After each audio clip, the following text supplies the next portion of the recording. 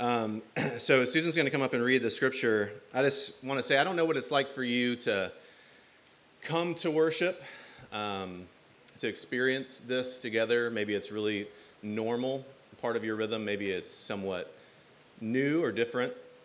But even in preparing to preach, often, I find myself looking at the text and praying and just feeling like, Lord, what am I going to say? I have no right to open this word or to any way to speak for you, O Lord. And I'm sort of often overcome by that feeling of inadequacy, which is true.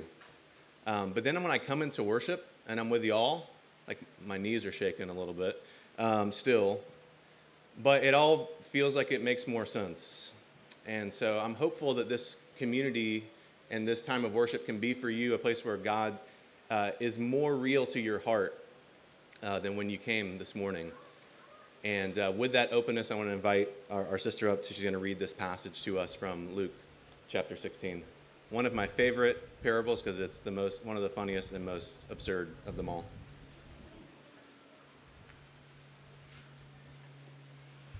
So, Giorgio talked about trash.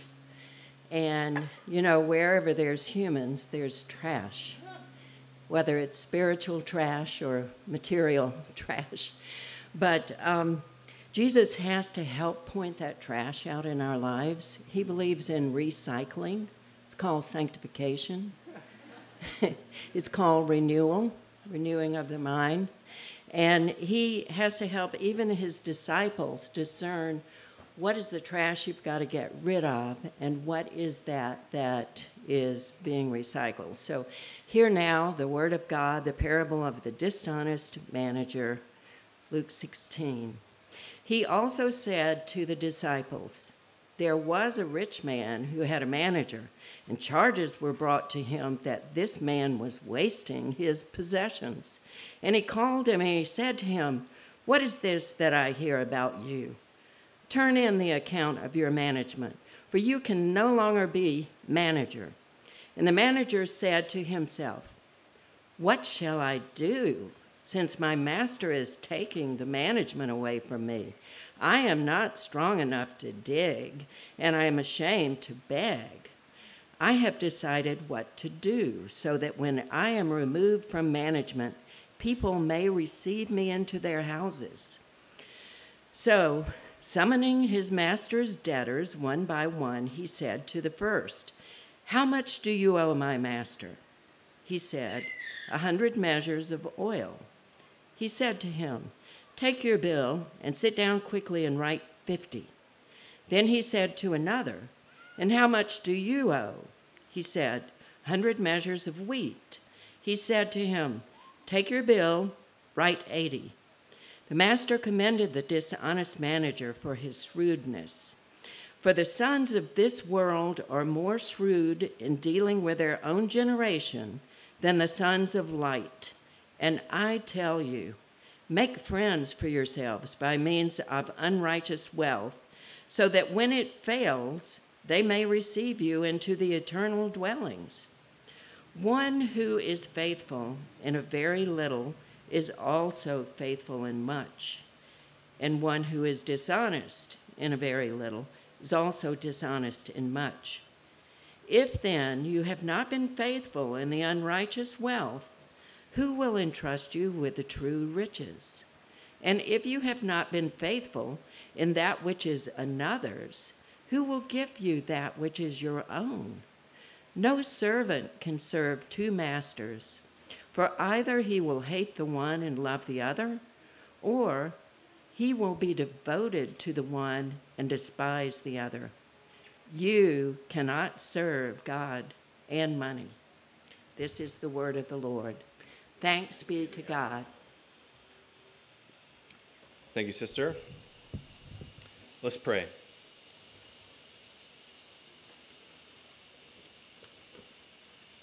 Oh, Lord, I thank you, I praise you for your church,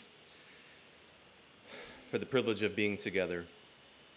And Lord, we gather here, each of us, in our own stories, coming from our own week, And Lord, I rejoice that you made each of us in your image. And so you know how to speak to us. And I pray, Lord, that you would speak words of life, words that build, words that give hope, and that you would even use me, Lord, to do that. We need your grace to hear from you. I pray, Lord Jesus, in your name. Amen. Okay, so when I was growing up, I knew a guy. His name was Scotty. And one day, Scotty had a beautiful mind. And one day he was driving along, and he noticed that someone was selling their Corvette. And it was a beautiful car, and it was parked in, as people do when they want to sell their car, especially out in the country. It was parked in this person's front yard with a for sale sign on it. So he stopped in, and he said, "Hey, can I take the Corvette out for a drive?" And so the person said, "Yeah, sure." And I think maybe held his driver's license as collateral. I'm not sure. There's no enough collateral for a Corvette. But anyway, so Scotty took the Corvette for a drive and brought it back, and 20 minutes later, and said, "Thanks, appreciate it. I'll think about it, and I'll be in touch." And then that night, in the middle of the night, he returned to the Corvette with the key that he had made when he was out taking a test drive that he had copied of the original key, and he drove it away. And that was his Corvette then. It didn't last long, by the way. He was only briefly a Corvette owner.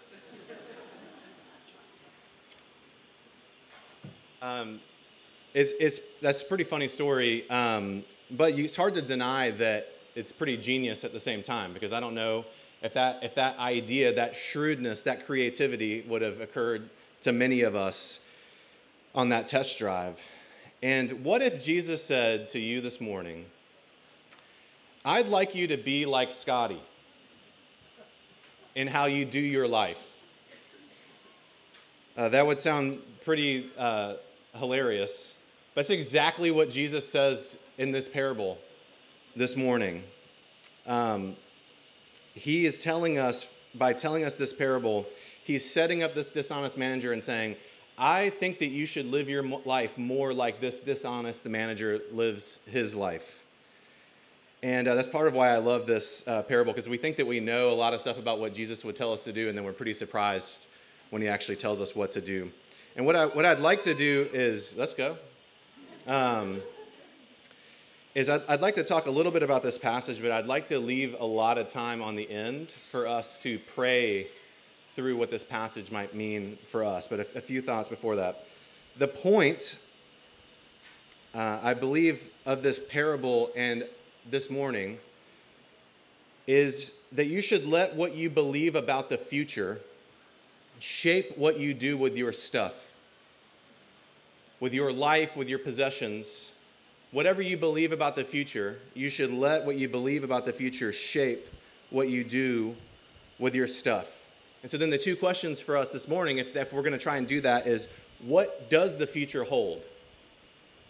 What is the future? Where are we going? And what stuff do you have? Okay, those are the two questions that we're going to explore this morning. So what does the future hold? The manager in this parable knew what awaited him. He had been dishonest, and so he was getting fired. But in his culture, if he didn't have this job, he would have no one to, it's not like he could just file for unemployment. It was a very different kind of culture than we live in now. He knew that he wasn't going to be able to be received in anyone's house or have any wealth or safety. So what he did was he went to some of his master's debtors and he said, "Here, I want you to pay it back, but one of them you only have to pay back half. And the other one you only have to pay back 80%. And the master and Jesus say, "That's pretty good. Well done." Jesus holds this man up as an example to be followed, not because he was honest. He was dishonest. Not because he was a person of deep integrity, because clearly he wasn't. Jesus holds this man up as an example to be followed because he knew what was coming in the future, and he was really creative about getting there. So, if Jesus is calling us to know what our future is and to be creative about getting there, what does the future hold? Now, we all know, whether we follow Jesus or not, that life is cruelly short, that it is not nearly as long as we would wish it to be. And that's part of what should shape our lives and how we use our stuff. What if you knew, I don't know how you feel about Winston-Salem. I love Winston-Salem because Winston-Salem doesn't take itself too seriously. And Winston-Salem's like, hey, we got built on cigarettes and underwear, and we're doing our best, okay? We're not even going to try and recreate it or pretend that didn't happen. We'll just take the old tobacco stuff and put new stuff in it and pretend like it didn't happen. But what if you knew that at the end of the week, you were going to be moving from Winston and you wouldn't be able to come back? What would you do with the 5 days ahead of you in Winston if you knew that you were going to be leaving Winston and never come back? Would you spend more hours at the office? Would you spend more time at home scrolling on your phone? What are the things that you, just imagine. This is an imaginative space. Just imagine what you would do and how you would fill your week if you knew that your time was short here in Winston. That's some of what Jesus is pressing us into to live like. But is there life beyond this short one? And that's where we might have a lot of different perspectives and answers about what awaits us after this life. And what the Bible promises, the rest of existence after this life, is better than anything that you could ever possibly imagine. I had a friend once. His name was Chris, so this will be easy to remember.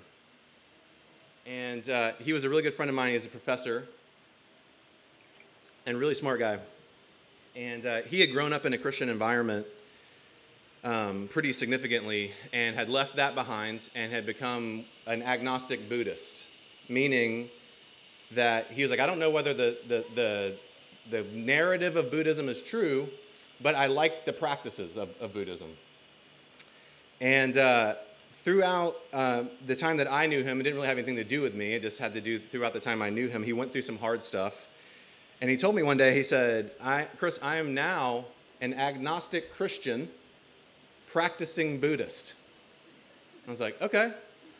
I'm just trying to do the math, you know. And he said, look, I'm going to keep doing Buddhist practice for life because I think that has been really formative to my life and really works for me.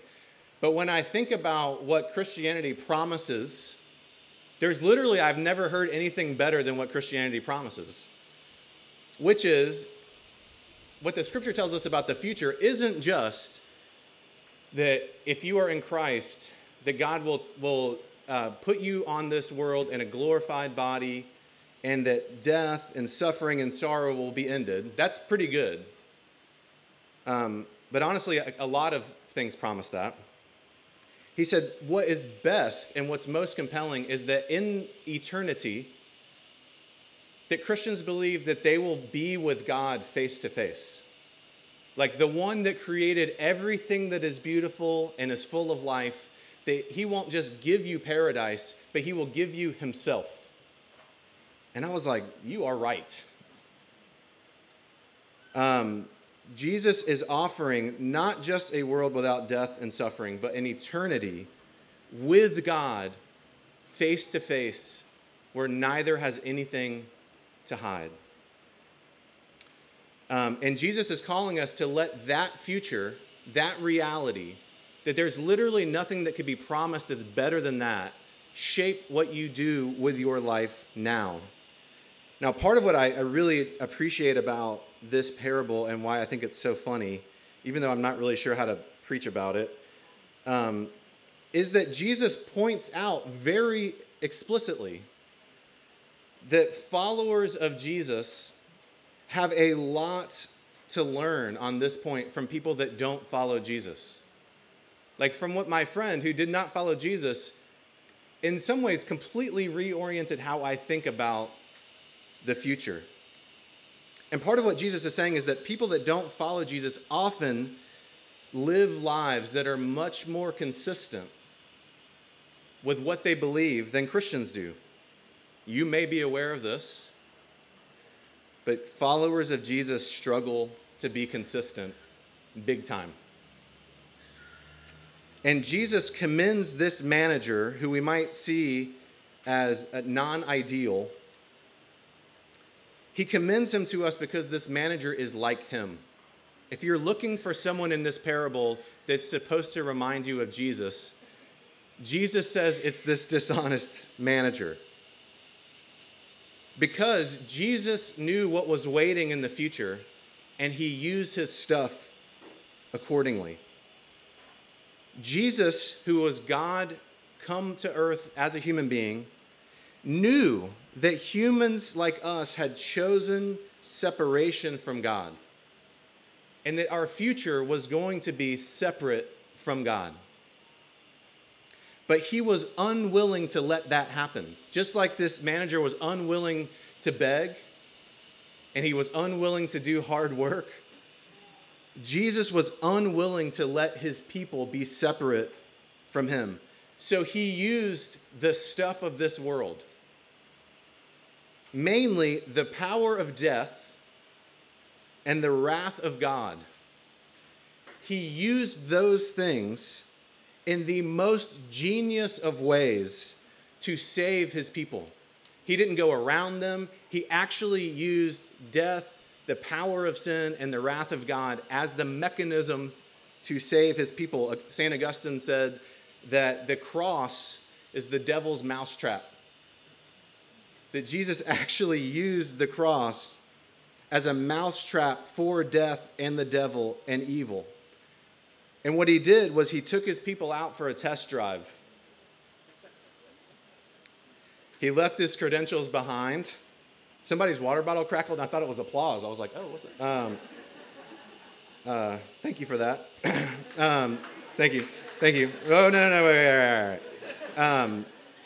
He took his people out for a test drive, left his credentials behind, and took his people on a test drive down into death and hell.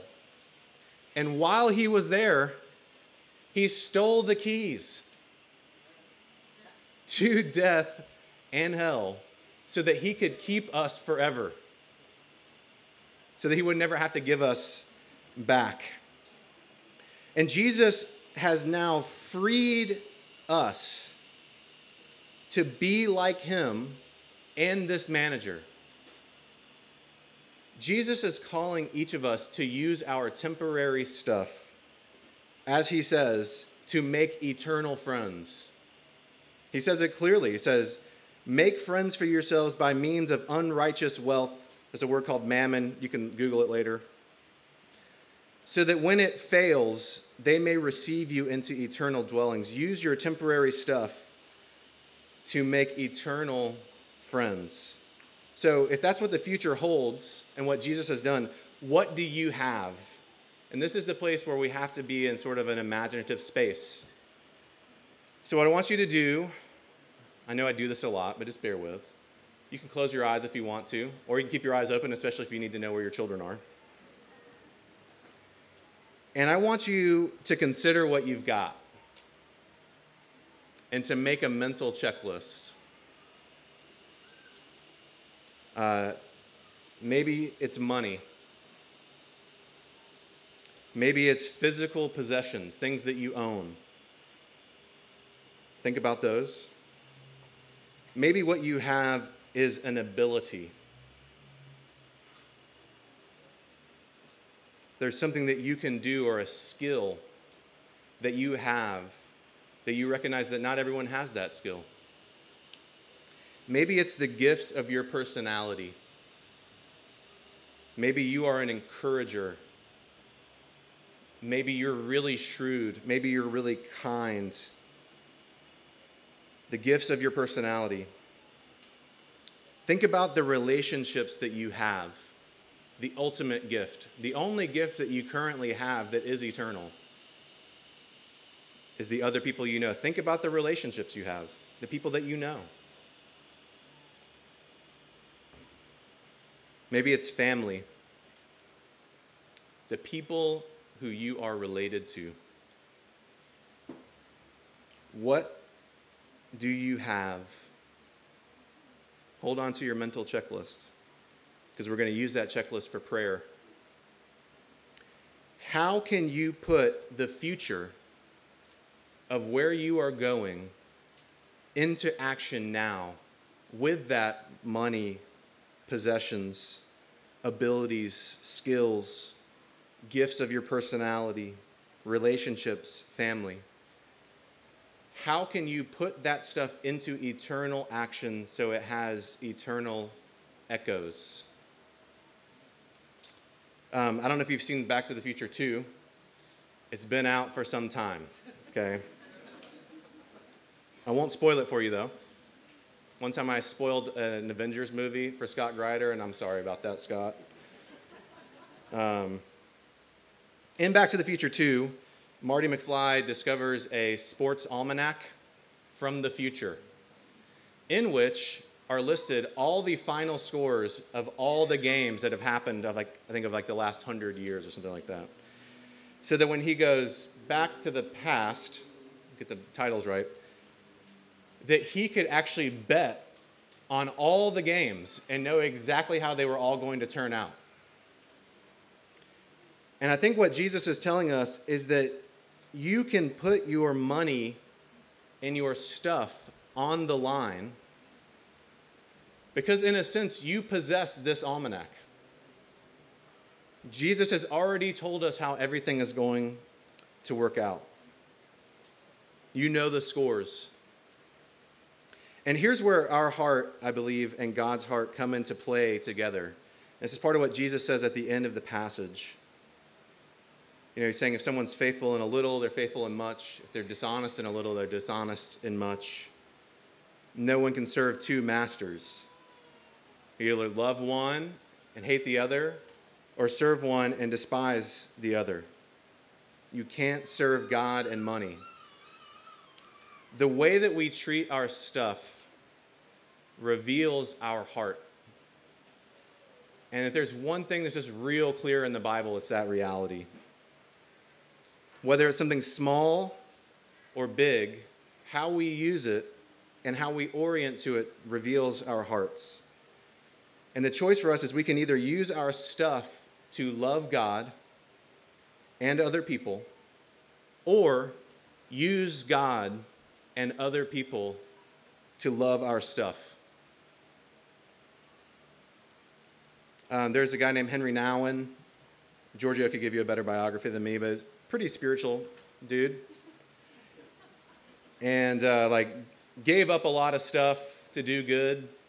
If you're looking for an example of that, look him up. His name's spelled with an I on the end, so I think it might be Henri. So that's cool. He wrote this little pamphlet about raising support. You know, the bourgeois raised support to do RUF. And some of you guys have raised support to do missions, and the church raises support to do church. And people asked him a lot, is it really awkward for you to ask people for money? And in this little pamphlet, he said, no, it's a blessing, because when I ask God's people to use God's stuff, all I'm asking them to do is to be converted. So asking someone, a Christian person, for their stuff is just a call to conversion, for them to actually love God. But the problem for us as we see our heart and God's heart being revealed together is that we often don't desire the right things. I was reading an article the other day, and I was struck by this line. It was kind of a throwaway line. And the person was talking about desires and all this. And the person said, now you begin to see the problem with desire. We rarely want the things that we should. We rarely want the things that we should. And we expose our hearts. So what do we do about that? And to lead us into this time of prayer, I want to read a brief passage from Paul's letter to the Ephesians Um, by the way, the parable that we just read comes right after the parable of the prodigal sons, in which the point is God's inviting you into a lavish party. Don't just stand outside, come on in. And then he tells this story. But listen to what Paul writes in Ephesians. He says, "And you were dead in the trespasses and sins in which you once walked, following the course of this world, following the prince of the power of the air, the spirit that is now at work in the sons of disobedience, among whom we all once lived in the passions of our flesh, carrying out the desires of the body and the mind, and were by nature children of wrath like the rest of mankind." Basically, he's just saying we struggle to desire the right things, and our hearts are often attached to our stuff. And then he writes this, maybe the most beautiful thing that has ever been said. I won't fight you on that, but God, being rich in mercy, because of the great love with which he loved us, even when we were dead in our trespasses, made us alive together with Christ. By grace you have been saved, and raised us up with him, and seated us with him in the heavenly places in Christ Jesus. And this is the reason why he did all that. So that in eternity, he might show the immeasurable riches of his grace and kindness toward you to Christ Jesus. Jesus saves people so that for eternity, he can give you riches. And the question before us as we go into prayer, and then as we come to this table, is God generous or is he not? And the good news is he is. So I just want to spend a few moments with you praying and searching inwardly before God, who is present to you, who is nearer to you than your own soul. Where are you going, and what do you have? So just pray with me for a minute.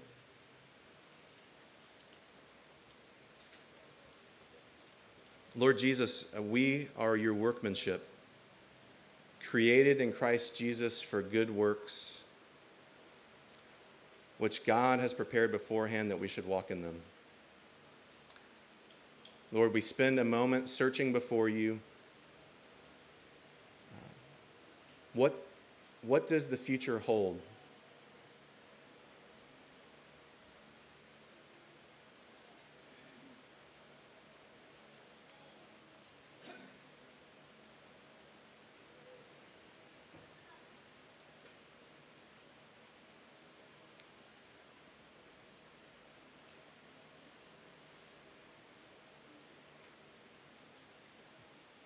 Lord, where do you say that we are going to go if we are in you?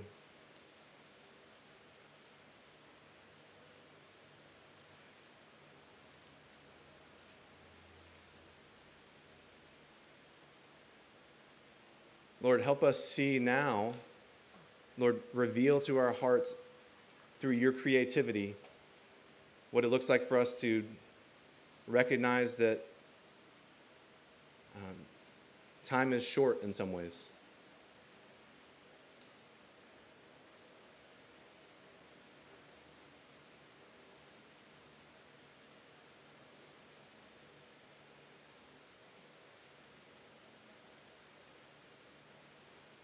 Lord, bring to our minds the things that we long for you to do away with. Help us to offer them to you.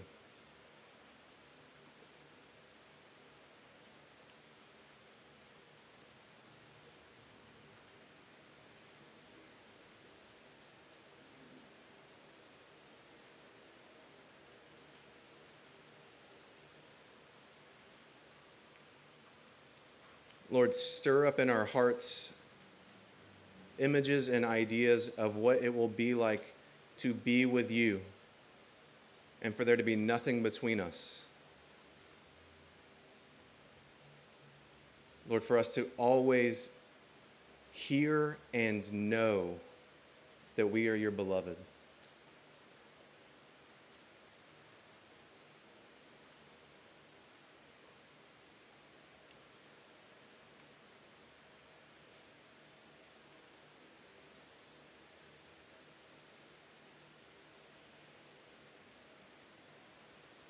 Lord, many of us need to hear from you again or for the first time today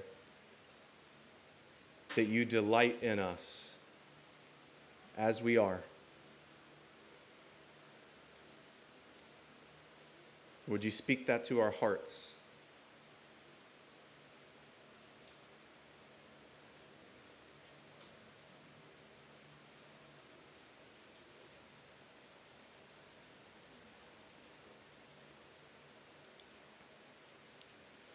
And Lord, we recall our mental checklist of our stuff. You are the giver of every good and perfect gift.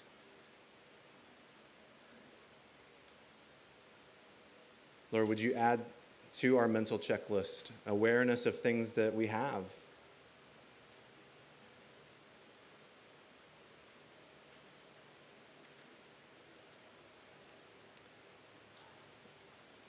And Lord, we need your creativity to know how to use those things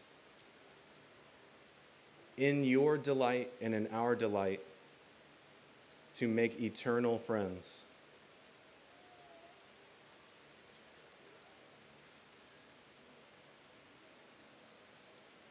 Lord, would you teach our hearts now, and as we come to this table and as we go out from this time of worship,